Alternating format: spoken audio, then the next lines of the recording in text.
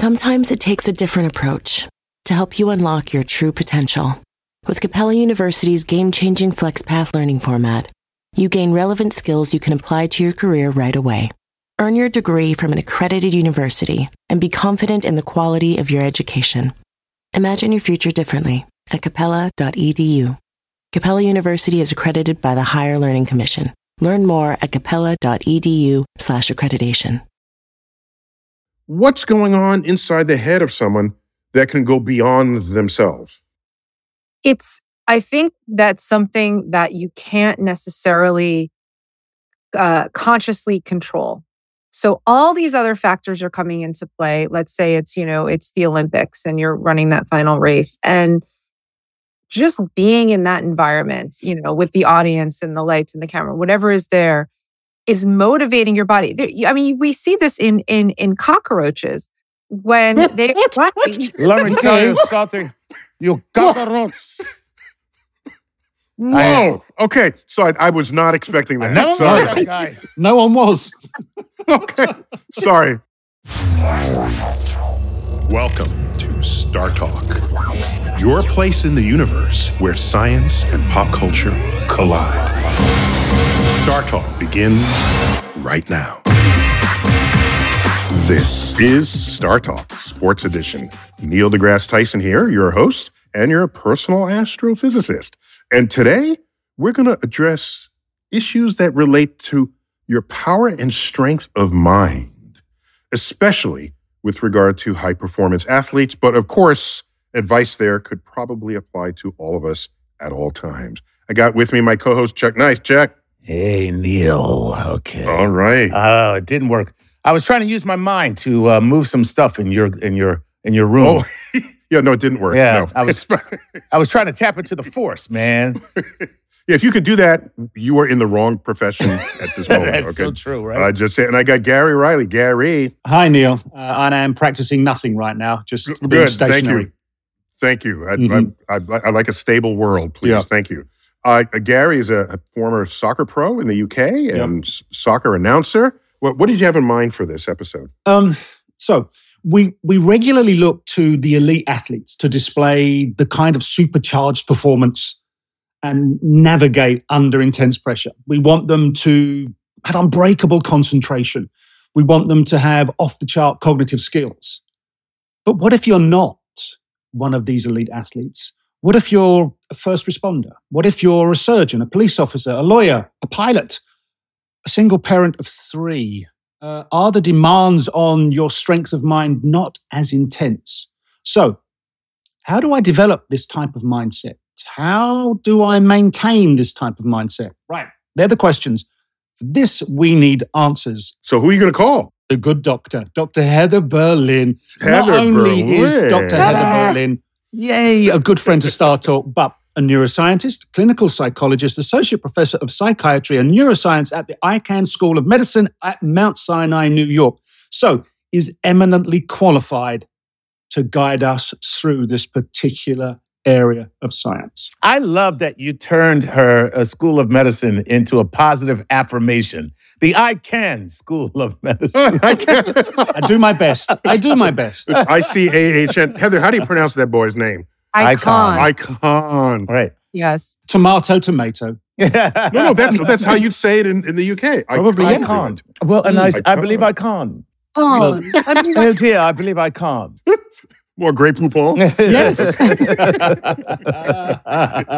All right. So, for especially during any game or any contest in high level sports, but especially in playoffs and in the final games, the coaches will always tell you need a winning state of mind, and just like in life, and that's an interesting sort of extra thing that players going to have to worry about beyond their physical conditioning after they spend all those hours in the gym, running up and down stairs, whatever it is. And so, Heather, what makes some people better at focus of mind than others? And can you train this? Is this something that while I'm in the gym, pumping iron or whatever I'm doing, is there something else I can do with my mind so that in the moment, when the time comes, I am ready? Yeah. I mean, just like muscles in your body, the mind or the brain, you can think of it like a muscle, right? And the more you exercise certain skills, the more you can develop them. Now, there are individual differences in our ability, say, to focus our attention or to sort of ignore negative thoughts or counterproductive thoughts that you might be having that can interfere with your performance. But there's a level of kind of cognitive control that we need in order to maintain focus and kind of dismiss these negative thoughts that might pop into our minds. And you can practice this skill. And there are particular parts in the frontal lobe that you can use to gain strength, let's say, in this cognitive capacity. Just to be clear, it's not just negative thoughts, it's just distracting thoughts, right? I mean, any thought that takes you away from where you are, it wouldn't even have to be negative, Right. I presume. Yes. And one of the practices is mindfulness and mindful meditation, where you have a thought, it could be a thought that's not relevant to the game or a negative thought, and you just let it pass like a cloud passing by. You don't attach to it. You don't let it take you down another path where you get distracted. So we can't stop these intrusive thoughts from coming in, but you can allow them to pass and not sort of attend to them so that you can maintain the focus on the thing you need to be paying attention to in that moment. So is that why individual stress levels vary? Because they've attached themselves to this passing cloud rather than just Interesting. let it fly by. Because Interesting. you hear people say all the time, "I've had enough." Well, who decides that? Right. What is it that's gone on in your mind that's decided that that's the point That you that's your can't cross? threshold. Yeah. Mm-hmm. So here's the thing. There are two things. One is that there are individual differences in terms of our, what we call like tolerance for distress. Okay. So some people have a higher threshold. They can maintain a lot of stress and not sort of break. Yeah. Others' threshold is lower. But yes, anybody who follows, let's say, one of these negative thoughts down a path, let's say the thought is, I'm not good enough. And then it goes to, oh, I'm not good enough. That means I'm going to do terrible in this game and I'm going to lose and the whole team's going to be disappointed in me and on and on and on. Yeah. Of course, anybody would start to get upset by those thoughts. So the more you follow them and let them lead you down this negative thought path, the more likely you are going to get more stressed out. So the idea is to have a negative thought and just let it go and keep redirecting your attention to something positive or to the task at hand. I got to catch this ball right. I can't let that thought take me away. So does Chuck, that? I keep hearing in my head, don't worry, be happy. Yep. It works. But actually, Well, music can. There are a bunch of studies that show that music can actually change your mood and help you adapt to stress. And people are like, neuroscientists are working together to create playlists that can either help increase your attention and focus or put you in a better mood. So music. Heather, we saw that in the Olympics where the guys coming out, the swimmers were coming out and everybody had their little headphones on, and you wondered, what are they listening to? I want to know. I want to know. I hate music I hate to that- interrupt. Can we just sing another song? I can't get that damn song out of my head now. Oh my Baby God. shark, baby How shark. dare you? All right. So, okay, we've just planted a few earworms. That's for sure. But one thing to say, though, about music is that it does impact the subcortical, evolutionarily older parts of your brain that are below the cortex. And that's why people, for example, with Alzheimer's, when they're having dementia and like sort of decreased cortex, if you play music for them, it can invigorate them because it's these more subcortical, deeper. I heard about that. Yeah, Wow, it's pretty right. cool. Yeah. By the way, Was it Oliver Sacks that went down that route with Musicphilia, that book? Yes. Yeah. There was a film on it. Tony Bennett. Tony Bennett had advanced dementia and was able to sing all of his songs. If you started him off, all you had to do was, I left my heart, and then he would boom, into it. Yeah. Because it's instantiated in the brain like riding a bike. Once you hit the basal ganglia, it's like this sort of, it automatically just goes, like you flow into it. Heather, just spend a minute about what is the basal ganglia? Yeah. It's a complex subcortical structure and it's broken up into different parts, but it's involved in what we call implicit memory, especially motor memory. So when you're first learning to ride a bike, you have to think about it, right? You're using your cortex. And once it becomes, after practice, it becomes automatic, then it gets moved into that basal ganglia, which means you don't have to think about it the next time you ride a bike. Right. But that's also the part of the brain that's affected in Parkinson's disease. And so it's involved in lots of different things. But if you think about automatic behaviors that we need to not be able to think about, like walking, we can't always have to think about how to walk. Right.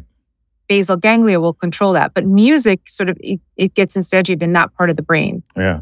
And you know what's cool is all this, what Heather's, when you talked about underneath, it might be important to talk to the audience about the layer cake of the brain, because that's something I learned from Heather in just a offline conversation that I did not know about, that your brain is built platform on top of platform on top of platform because of evolution, right? Yes, that is how it evolved. You explained it just better than me. I mean, I should ask you the question.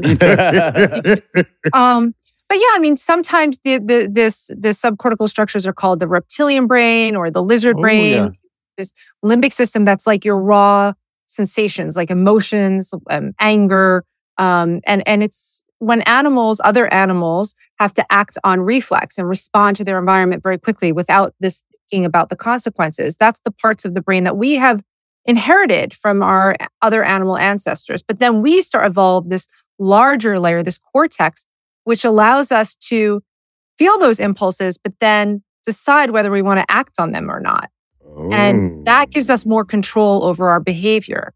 But it also gives us more responsibility. We're more responsible for our actions. Wow. Doctor, I must ask, as in life or in sport, the ability to have unbreakable concentration is vital in certain moments. Why is it that some people have it and some people just get distracted by anything and everything? It really has a lot to do with that ability to have cognitive control, right? There's a part of the brain called the anterior cingulate that has to do with like when there's conflict, when there's different things that you can pay attention to. Some people are able to tune it out and remain focused. But if you don't have a lot of cognitive control, if you haven't exercised these parts of your brain, or you just happen to be genetically born with, wired differently or a smaller prefrontal cortex or anterior cingulate, you have a more difficult time tuning out the noise so that you can focus on the signal. So it's like people with ADHD, they get very easily distracted. Hello. And the people who are squirrel. But yeah, I mean, I think that the people who are elite sports players might be the types of people that have a greater ability to do that. And then they go on to sort of perfect that skill. Yeah. So if you're just so distracted all the time, you might be really good athletically, physically, but you're not able to keep your head in the game and you won't make it to those elite levels. That is absolutely true. Why is concentrating so exhausting? Speaking as somebody who suffers off the charts, ADHD, literally off the charts. When I concentrate for long periods of time, I am physically tired when it's over. What is happening? So because it's an active process, it's your prefrontal cortex has to be activated to decrease the activation that's happening in those subcortical, like animalistic areas. And it's a constant process. And the second you let go of that, you let go of that suppression by the prefrontal cortex, it allows all the impulses to come up. So for example, if you're sleep deprived, if you're hungry, if you've been drinking, all of those things lower the prefrontal cortex activation and allow these impulses to kind of take over, right? But if you're somebody who is prone to, let's say your limbic system is louder and stronger than some other people. So it's harder for you to control it. It takes more cognitive energy. And therefore you're more tired at the end of the day. I'm a caveman. Chuck, she just called you a reptile. That's what I said. I'm a dumbass caveman. That's what it is. A reptilian caveman. You're not even a caveman. You're a reptile. That's true. I don't think there's anything wrong with that. I'm a sleep stack. But let me say one thing. Let me say one caveat. Some people who have the opposite problem, when they're over-controlled, when they have too much prefrontal cortex activation, have other types of problems. They ruminate a lot. They're over-anxious. They can barely function because they keep thinking about the potential negative consequences of things. And therefore, they can't be spontaneous. And they're inflexible. So there can be problems on the other side of the spectrum as well. It's all about balance. Okay. All right. Is there a way that you can balance? Or are you just stuck with whatever you've got? Yeah. Interesting. Therapy. Okay. Look at that. Nice little plug for Heather's business. There you go. Yeah. The 1-800. therapist. Are you having trouble concentrating? But everybody, if you think of it like your genetics predict like what your boundaries are, where you're at, and then with therapy or practice, you can get to a higher or lower level within your genetic bounds, right? So Chuck, for example, if you lean more on the sort of impulsive, spontaneous side, which is good because it helps with being a good comedian, but maybe for other things it's not that helpful. Yeah, like marriage. You can work on being more consciously cognizant of those behaviors, and it just takes more work for you to think about it and then actively sort of engage your prefrontal cortex to suppress some of those impulses. Just to be clear, Heather, did you imply that since alcohol is one of several factors that could disrupt the ability of your frontal cortex to tamp down your limbic impulses, that when you see bar fights break out, it's because people's prefrontal cortex was losing control over the reptilian urges? And if that's the case, does that imply that were it not for our prefrontal cortex, we would all just be bar fighting all the time? We pretty much, yes. Wow. Okay. Well, I mean, if you look at patients that have damage to their prefrontal cortex or brain lesions, it expresses itself in different ways. It's not always physical violence, but it could be that they have these verbal outbursts. They don't have any filter on what they say, or they engage other impulsive acts that would get them into trouble, that if they otherwise had a prefrontal cortex, they wouldn't do. Just like this, all the stupid things you do if you've ever been drunk. Right. All those things are normally suppressed by the prefrontal cortex, but when you lower that inhibition, it allows all these basic impulses to come out. So whether it's alcohol, brain damage. Oh, look at that. I have brain damage and I'm drunk right now. So that means it's time to take a break. All right. When we return in this first interlude for Star Talk Sports Edition, we're talking about the power of mind, not to move objects, but to focus and to concentrate and to perform. When we return, we're going to find out what role your ego plays in this and more with Heather Berlin. I want to call her our special guest, but she's like a regular guest. So our beloved guest, Heather Berlin, a neuroscientist, when we return.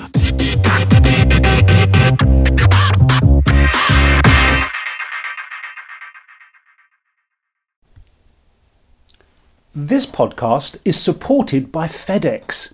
Dear small and medium businesses, no one wants happy customers more than you do. So you need a business partner just like you, like FedEx, who understands your passion for serving your customers because they have the same commitment towards you. That's why FedEx offers you picture proof of delivery, packageless and paperless returns, as well as weekend home delivery to 98% of the US on Saturday and 50% on Sunday.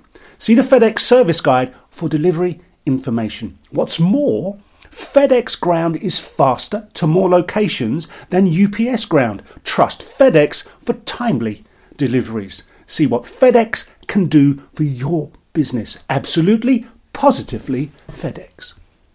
Whether you're a family vacation traveler, business tripper, or long weekend adventurer, Choice Hotels has a stay for any you. And that's good, because there are a lot of me's. Choice Hotels has over 7,400 locations and 22 brands, including Comfort Hotels, Radisson Hotels, and Cambria Hotels. Get the best value for your money when you book with Choice Hotels. Cambria Hotels feature locally inspired hotel bars with specialty cocktails and downtown locations in the center of it all. Hey, that's me. Radisson Hotels have flexible workspaces to get the most of your business travel and on-site restaurants.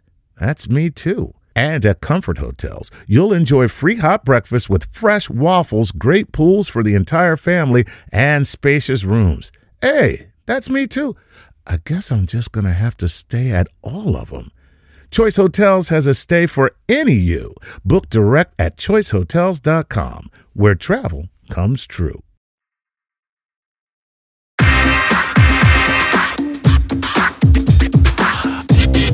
We're back, Star Talk Sports Edition.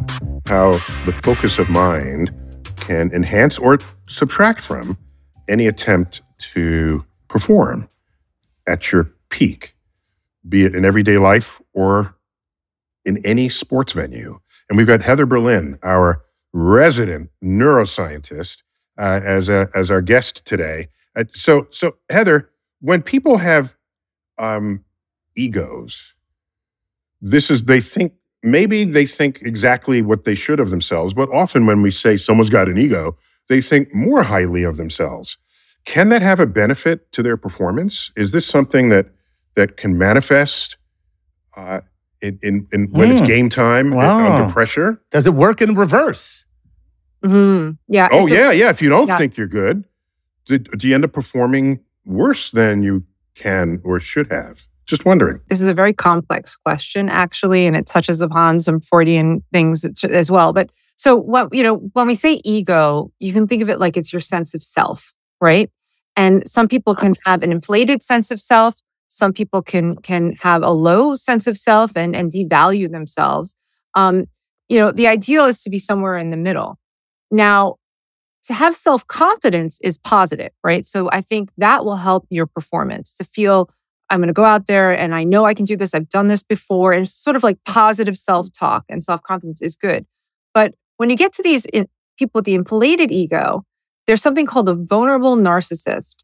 Ooh. And these are people that have a lot of bluster, but it's really to cover up their insecurity and vulnerability. Whoa. And so when somebody is too over the top about themselves, to me, that is a sign that they're actually very insecure.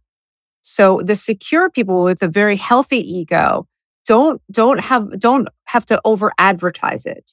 They just have a sense of like almost peace and stability within themselves. So Heather, are there tools of the psychiatrist to manage a person's ego? Or is it, do you just talk them down from that? And you have to talk people up if they think lowly of themselves, right? Yeah. What are your tactics? Okay, so there are a couple things. First of all, when you get people on really high on the narcissist scale, they're very difficult to treat. And there's something called narcissistic personality disorder, which basically is a lifetime disorder. And they often don't come for treatment because they don't think they have a problem. Everyone else thinks they have a problem, but they don't. Exactly. Right? So they don't want to change. So they're very difficult to treat. It's easier to lift someone up who has low self-esteem. But one thing that what we do work with people on is when they want to keep their head in the game, or whether it's playing a game or giving a talk or whatever, is to, when you're in the moment, to become less self-aware. So there's a part of your brain, this dorsolateral prefrontal cortex, that has to do with your sense of self. And if you're trying to perform and you're constantly thinking, how am I doing? How am I throwing the ball? What are people thinking? That messes up your performance. And so the whole idea is to try to decrease your sense of self and be really in the flow state and be in the moment. And then you perform your best. That's why a lot of coaches will tell you, and they don't mean it as a cliche, go have fun. Like get out there and play the game and have fun, because in doing so, you take yourself out of that equation. If you're just really enjoying yourself, you're probably going to have a pretty good a very good performance. Plus the word flow is a big word today in everything. Do you know the one thing, Neil? What? You'll hear an athlete say, quite often a basketball player, get out of your own head.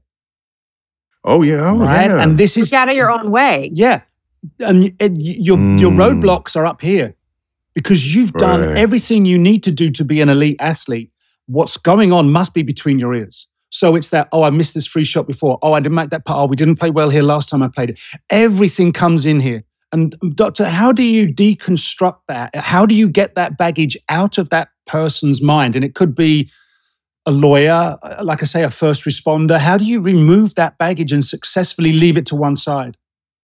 It's a little counterintuitive because the moment you say to somebody, don't think about those negative thoughts, they're just going to keep thinking about the negative. It's like someone who has insomnia and they keep thinking, I can't sleep. Why can't sleep? Right? What you have to do is think of something else besides sleep. Get distracted, read a book, and then you accidentally fall asleep.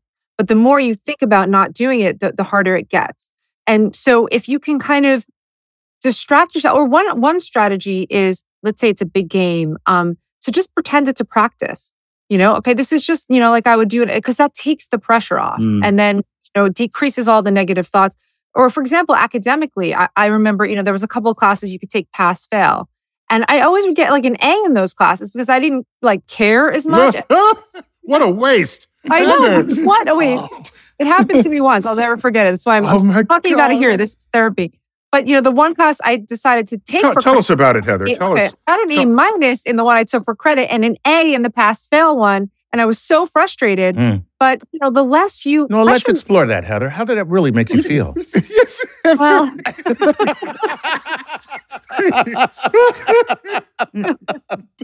Very disappointed in myself. Yes. Yeah, and you should be. Health. That was environmental health, and the other was adolescent health. And I'm not going to tell you which was what, but I was very disappointed in myself. So you mentioned environmental because we've discussed here what goes on here, right?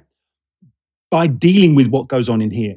What if, I find it now in the modern stadiums that have been constructed, particularly for my sport, soccer, football, if you wish, player lounges that they can go and sit in before they start, before kickoff, are constructed to give psychological boosts. It might be through subliminal paneling in the shape of a hexagon. It might be through colorways. It might be through lighting. Now, is this hogwash and it's just the emperor's new clothes, or actually does this provide the psychological boost everybody is hoping it will? Is that related to feng shui, where just the feeling of a space can affect you emotionally? Yes. So I don't know the specifics about those particular rooms, but I do know that the environment can definitely affect your mood and your behavior. And we've all experienced that, sometimes, like at schools now, they have at my kids' school, they have something called the Zen Den. And if a kid is feeling stressed... Whoa. Nice. Whoa. Now, let me tell you something. That's a rich white school right there. And I'm telling you right now, you ain't stepping into no schools in the hood where they're like, okay, Jamal, you need to go to the Zen Den right now, Jamal. Okay? All right? How much you paying for that school, Heather? Somebody's making too much money in her practice. Okay. My kids, it was a timeout in the corner, so it's become a Zen Den. Okay, go on. But the point is that, or if you, well, I don't know if you've ever gone to a spa or somewhere, you go to a place, the music, the lighting, the furniture, the feeling. The smells, yeah. Because your brain is taking in all these sensory information. I mean, it's black inside your brain. It doesn't see or hear or feel anything. It's just getting these sensory signals and creating a perception, interpreting what your mood should be. So if it's getting a lot of loud noises and screaming and yelling, it's going to affect your brain in a certain way. Yeah. If it's having soothing, calm, your brain will interpret it like, oh, I am in a safe environment. Everything is okay. There's no need to have to put my fight or flight system, into effect. Right. And so these environments do have an impact. Now, whether it's, is it this color or that color or whatnot, I don't know the specifics, but I do know the environment certainly has an impact on how you feel and how you behave. That's funny because I read an article about psychological torture. So in America, we're not supposed to torture anybody, like, enhanced interrogation. But what they found was what they could do is take the environment in which a detainee is held and make it so disconcerting that it would screw with their head and that they would begin to want to tell you anything just not to be in this place anymore. So they would make the walls different sizes at different places so that there was no symmetry, or they would use certain color schemes. Or, I didn't know if that stuff was real, but... Wait, Gary, did they do this to the opponent's locker room? Oh, yeah. They can do. So there was for your home games? There was one team we played. They're in the Premier League right now, Leeds United. They still have a rather old stadium. When you went to the visiting team's locker room, dressing room, right? There were no toilet facilities in that area. You had to walk out of the locker room, down a corridor, and into a more public toilet facility. So it was all psychological to mess you That's screwing up. with your ego right there. Oh, yeah. That's just, you know what? You need to use the bathroom, whatever it is. It was everything that was done to try and just tweak your performance and take it down. So Heather, in that, okay, Heather. Mm-hmm. So At what point does it take you down, and at what point does it boost you back up? Because I tell this story, and I'm going to say it again here and now. A friend of my father's, my father ran track. A friend of his, they ran for the Pioneer Club, which hosted the blacks and Jews who were not admitted to the New York Athletic Club. Okay, a friend of his, Johnny Johnson, one of his black friends who ran. Yeah, well, you didn't have coming to say around black with a name. You like didn't have Johnny to, but Johnson. okay. He's coming around the backstretch, and there's a runner from the New York Athletic Club several paces behind him, going into the straightaway. The coach for the New York Athletic Club runs down the line, said, this is like in the 1950s, says to him, "Catch that nigger." And my father's friend overheard this and said, "This is one nigga he ain't going to catch." That's right. And extended his lead. And so in terms of motivating forces, you could think you're beating someone down when you're just making them mad. And you make it, now they want to beat you all the more. So can you know in advance which is which? Mm-hmm. It really depends on the individual and what motivates them. Yeah. Right? So somebody could hear that and get really defeated by it if they have maybe some low self-esteem, right, feeling insecure, and then they hear that, and then that, just completely crushes them, and they feel that, oh, maybe I can't do it, right? But it sounds like, your dad had a high, sense of self. His whole generation. I mean, he would have responded the same way, for sure. Self-worth. And so that is motivating, right? So it can hit people in different ways depending on what their underlying sort of psychological profile is. Okay. Because then it can land differently in different people. Well, this is the whole basis of trash talking. Let's also keep in mind, it was the 50s. Nothing would make a black man run faster than hearing a white man behind him screaming the N-word. So,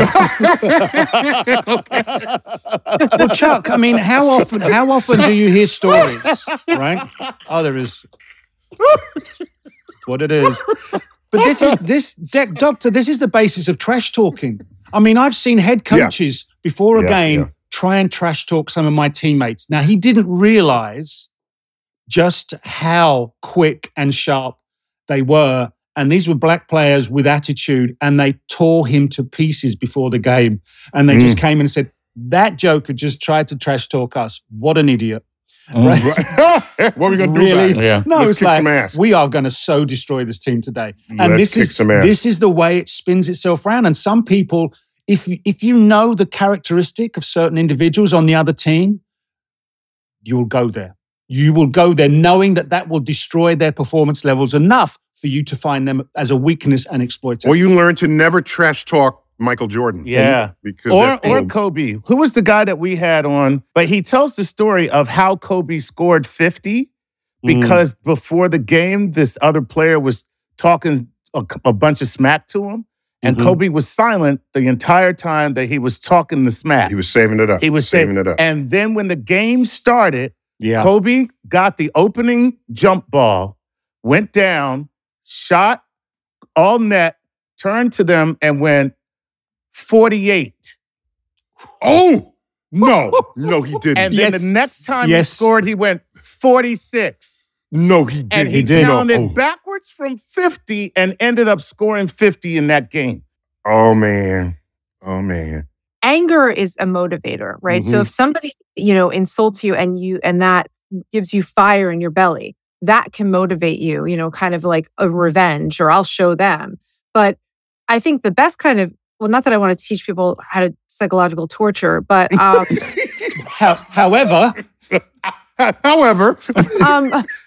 but if you really want to disturb your teammates, instead of insulting them, which could motivate them, like we've just shown, is to give them it's a subtle manipulation. It's an uncomfortable environment, like we're talking about.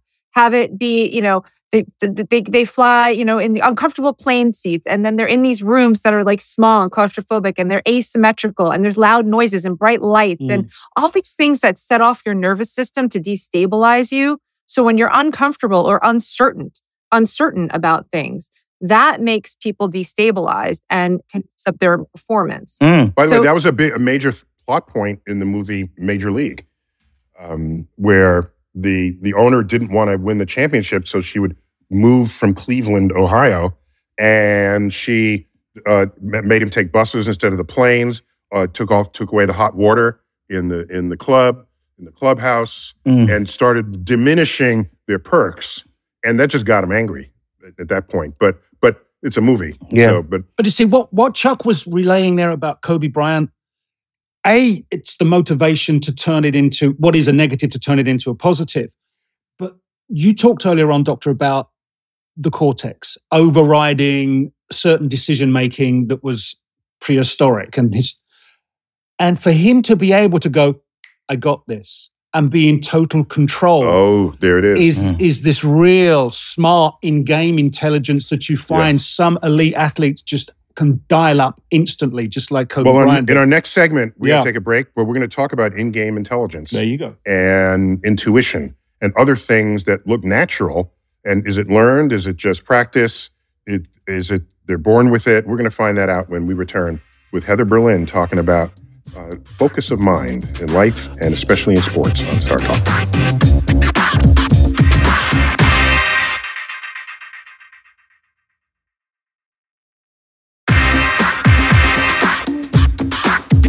We're back, Star Talk, third and final segment with our guest, Heather Berlin, neuroscientist and friend of Star Talk. And of course, I got Chuck and Gary. Heather, are you active on social media? What are you up to? I am on Twitter and Instagram, Heather_Berlin. Okay, and thank you. So Heather, we want to learn about sort of court intuition, field intuition, or intelligence, sports IQ, if you want to call it that. And is there anything we should know or be able to think about this?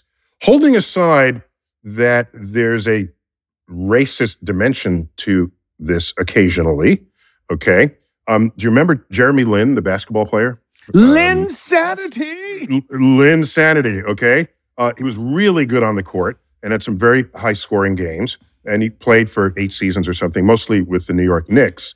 The newscasters kept saying, oh, he has that, look at that court IQ that he has, and he's a smart, but everyone talking about how smart he is, whereas there are black players who could easily outperform him, and no one ever says they have high court IQ. So this is a bias that is deep within our culture. Look at that. If a black athlete performs, it's natural, whereas if a white athlete, or especially Asian in this case, performs, well, they've studied it, and they're a student of the field, and they have an IQ. So holding all of that aside, because that's a separate show if we were going to go there, because I don't like playing the race card like Chuck always does. Of course. Okay? Jeremy Lin, look at him just doing geometry to sink geometry, those right? Yeah, but all the other black players that are sinking the same buckets, they're not doing geometry, apparently. Exactly. Okay, this is natural. So what I want to ask you is, the people who seem to just know and anticipate, and they're all in, can you learn that? It seems to me if you could learn it, then everyone would have it, but everyone doesn't have it. Yeah. So maybe there's something not. There's got to be something that set those guys apart. Right. Mm-hmm. So what I would say is this: it's actually it can't be learned specifically, but it can by proxy, and by that I mean there's such complex, such a complex skill set that you can't think about it consciously. So what the players do, what I think is happening is when you practice so much that, because your unconscious can process much more information than consciousness. Consciousness is very limited. So if you had to think at every moment, what angle should I hit that ball into the net at? And what exactly, you couldn't do it. But if you had enough practice, your unconscious had enough information to be able to do all the calculations and figure out where should I be on the court? Who should I pass it to? Without you having to consciously think about it. That's the skill set. It's when it's so over-rehearsed that things start to become implicit that you do have a kind of intelligence, but it's not a conscious one. It's unconscious. And I just want to repeat what you said. You said your unconscious awareness can be aware of way more that's going on than your conscious awareness. So the more you can hammer what might be a difficult task to learn, the more you can hammer that, tamp that into your subconscious, the more effective you'll be in your venue. Is that a fair? Exactly. So that's the same thing with the improvisers, learning an instrument. Practice, practice, practice, learn all the skills and the intricacies, and then relegate it to your unconscious where you can make beautiful, improvised music. But the best improvisers are the ones that have practiced the actual, skills the most. Relegate it to the unconscious and let the unconscious take it away and do what it wants. But the moment you start thinking too much about it, you actually limit yourself. See, so this I can actually relate to. Not because I was an elite athlete, but not because you don't think, right? But that as well. But you see, the things, if you've got the toolkit as a skill set and it's got so many different things for the solutions, the problems you have in front of you, you've got that. That's a real confidence boost. Going back to what we were talking about earlier on, you don't have to have that self-doubt. You've got this no matter what comes at you. Then you're using your own sight to be able to analyze what it is that has to happen, the situation you're in, and then you improvise that skill to deliver something, maybe a 3-point shot, maybe a 2-point shot, maybe a sneaky little pass that no one else but you has seen because you've seen a runner off to the side of the court and you put a little ball behind your back between your legs and up and over there. And it's like everyone's like, wow, the only person that saw that was you, and we're sat up here in the crowd and we couldn't even see that ourselves. So all of this is going off at a rate of knots that is just ridiculous. Mm-hmm. Mm-hmm. And the less you have to think about, the more you relegate to the unconscious, the less you have to think about the moment, and the more you could pay attention to other things, right? Yeah. That gives you a greater repertoire of possible things to do. That makes a lot of sense because Odell Beckham Jr. at the time, I don't know how many years ago, made a one-handed catch that was considered one of the greatest one-handed snags in all of football. This is as he fell into the end zone? As he fell into the end zone and he stretched backwards and and it's just incredible to watch.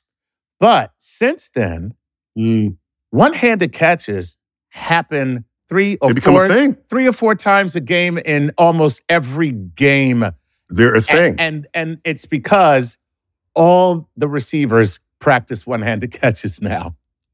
They all practice that. It's so funny that Yeah, it's become a tool within their toolkit. Yeah. But I do think the confidence comes in. For example, I know it from my field academically, you study years and years and years of the brain, and then you go into a situation and it's like, well, any question can be asked. I don't know what question, but you trust I have enough, let's say, practice or enough knowledge base that I'm confident that I could probably figure out an answer to something. And it's the same thing with going on in the court. You have enough practice and experience of different moves and shots and things that you figure anything they throw at me, I'll be able to throw something out. I'll have a response to it. And that's what I think the great athletes have, is they don't have to think about the response. It just comes based on all the years of practice. The other thing that's developed, Neil, with team sports, maybe basketball, definitely with NFL, and in my game of football, is pattern recognition. When this happens, I know I need to be here to stop this, or I need to be here to facilitate a pass into me so I can set this other thing up. And you practice and you train, but now and again, someone comes along and just breaks the mold. But what is it, Doctor, when you've got pattern recognition going on in the head? What makes it so sharp? And then go back to Neil's point, intuitive. You've got that history of knowledge of research, and then boom, you can execute it immediately. Again, your brain is like a meaning maker machine, and it's always looking for patterns. I mean, that's what we do every day in our life is pattern recognition, so we can predict the future, right? So if you're doing it within a particular domain of sports, you've been doing it over and over and over again, you start to get attuned to that. But what I did find, I once in my career, I was doing the neuropsych testing of NFL players. And so both baseline and then after they have a concussion to see if they're able to go back in the game. And the interesting thing that I found, not, being a person who's very into sport, there's this cliche that people who play sports, are like jocks and not necessarily the brightest, like obviously a stereotype. And when I gave them these neuropsych tests, they performed so well. They were so good at speed and accuracy of cognitive tasks, And that was when I realized that is part of the skill set. It's not just the physical prowess. Totally. These guys are really smart and capable, and that's part of being a good athlete. It's not an academic smartness, is it, Doctor? There's this game intelligence. There's this I would say that it is an academic smartness, simply it's just applied to the game because I don't know if anybody's ever seen an NFL playbook, but it looks like the kind of stuff Neil and his brood write up on chalkboards. It's ridiculous. Well, but let me see the difference between academic tests, which are knowledge of facts, how much you know about history and whatever. And if you haven't had a certain type of education, you might not do well on those tasks, right? You haven't been exposed to that information. That's what I really meant, that kind of academic. But when these kinds of tests, these neuropsych tests are kind of like, or IQ tests, you can't study for them. They're based on basic, mental rotation of shapes. But, those skill sets are natural abilities of the brain. Those are the kinds of things we're looking at. Speed. How fastly can you trace this thing, or fluidity, mental fluidity. And they score really high on these kinds of things. So could if you were able to develop and sharpen your intuition as an athlete, as a team sport, would that be of benefit to take that kind of application into other professions to enhance the performances of doctors, lawyers, surgeons, etc.? Yeah. I would say this. Unfortunately, there's no sort of quick fix. The best way to sharpen your intuition is with experience. And ultimately, it's wisdom. So if in my field, if I've seen enough patients and enough, I can read people very quickly because of years of experience and practice. And I think then you get a sense of intuition. Intuition is your unconscious serving up to your consciousness information. It's saying, there's I'm not consciously thinking about it. Something will pop up and be like, oh, that's a red flag on that person, or I think they might have OCD or whatever it is. And the same thing in sports. It's years of experience that help you sharpen that intuition and know what the right move is at the right time. I agree. Cool. Very cool. That's rookie mistakes because they've not had enough game time to be able to know that thing is about to happen. Yeah, that's why they call it rookie mistakes. Yeah. In sports, the problem is, which is different than some maybe, other professions, is that as you get older and have more experience, your intuition gets better, but your physical ability can start to decrease, right? Yeah. So, you might be better in certain ways, but not in others. But in other professions, you don't have that downside. Right. Yeah, that's why you like it when your doctor is older, because that doctor has a lot more experience. So the thing is, Doctor, what you've just described, the athlete that's aging, but the game experience and the intuition is rising. A great athlete remains great by adapting and surviving. They know they no longer have foot speed or they no longer have certain aspects, so they load other areas to compensate for what is diminishing. And you see it so often. And I think with medical science and with the actual understanding of how to develop mental skills and strength, players like LeBron James going deep into their 30s and still being almost at the top of their Isn't he already 40, LeBron? I don't want to... He's too big for me to get his age wrong. I thought he was 40. Maybe not. Heather, there's something that we haven't discussed, but I think it relates to all of this. At one point in our conversation, we said that to relieve some of your stress, just go out and make believe it's practice. You're just having practice. Just go have fun. Well, in sports where you can set a world record, there is stress in the final race, in the final contest, that pushes you beyond any limit your body, mind has ever seen. And typically that won't happen in practice. So something is going on in the heads of people to do something that not only has no one else done before, neither have their own body done before. What's going on inside the head of someone that can go beyond themselves?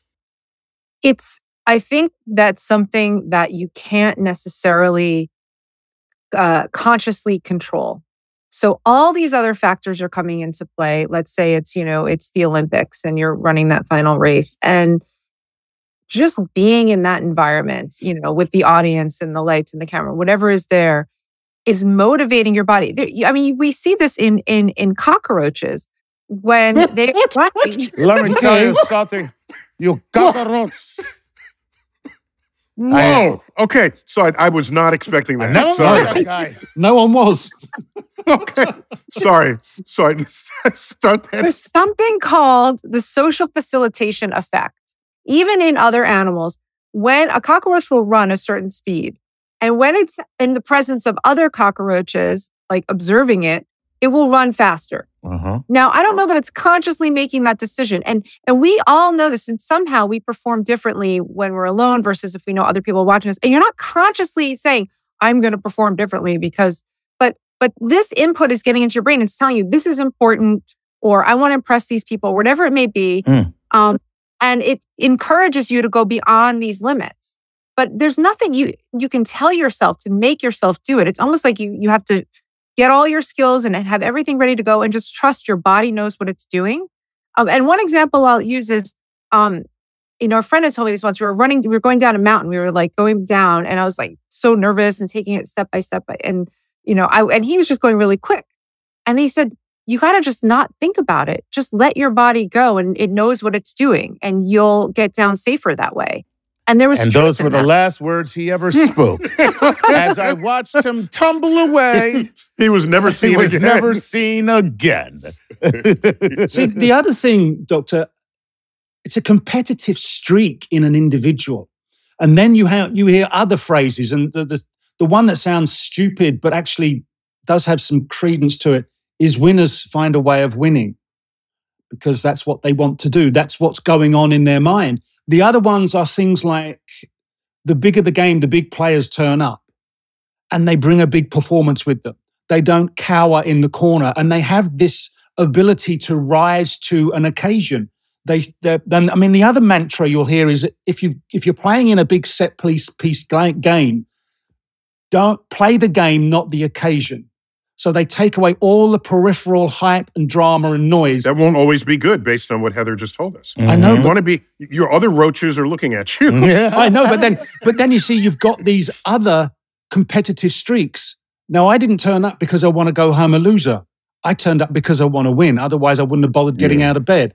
And it's this sort of attitude that you find, maybe it's higher, stronger within certain individuals that rise to the very top of the sports and in life. Yeah, what you're talking about is something, a concept we call mindset, right? Mm-hmm. And there's a lot of studies that someone named Carol Dweck has done a lot of work on this. But when you have a particular mindset, it can affect so many things down to your basic physiology. So this one study looked at people who were cleaners at hotels, and they would always be tired at the end of the day, and they measured all their their body weight and BMI and the rest of it. And then they started putting up these signs in the break room saying that cleaning is really good exercise and it's really good for you, and it actually burns calories and all of these things. And they changed their mindset about the work, and then their physiologic measures started to improve. They were doing the same amount of work. Wow. And there's a number of studies like this, but the point is that if you go into a situation saying, I'm a winner, and you have this goal in mind and this foresight, and then your body kind of comes along to meet that expectation, right? If you really believe it, and you compete with yourself, most of the best athletes are trying to beat their own record. It's not as much about the other person, about beating their own, Kobe Bryant or whatnot was probably just trying to beat himself, right? And that continues to motivate you and keep you at the top of the game. But really having a goal and trusting that somehow your brain and body will find a way to get there. And that's a positive mindset. Cool. Yep. All right. Well, we got to call it quits there. That was a chock full episode. Man. My brain is still digesting all that. Plus the roaches. I got to think about that. And don't forget, Neil, never take a lizard into a bar and get it drunk. There you go. Oh, that was the lesson of the That was segment one's lesson. Don't get lizards drunk. Nope. That's the worst thing. Well, Heather, it's been a delight to have you back on Star Talk. Thanks for being such a loyal friend of the show, serving us up your expertise when and where we need it. And Gary, Chuck, always good to have you guys there. Pleasure, Neil. Pleasure. All right. This has been Star Talk Sports Edition, an episode on the focus of mind. I've been your host, Neil deGrasse Tyson, your personal astrophysicist. Keep looking up.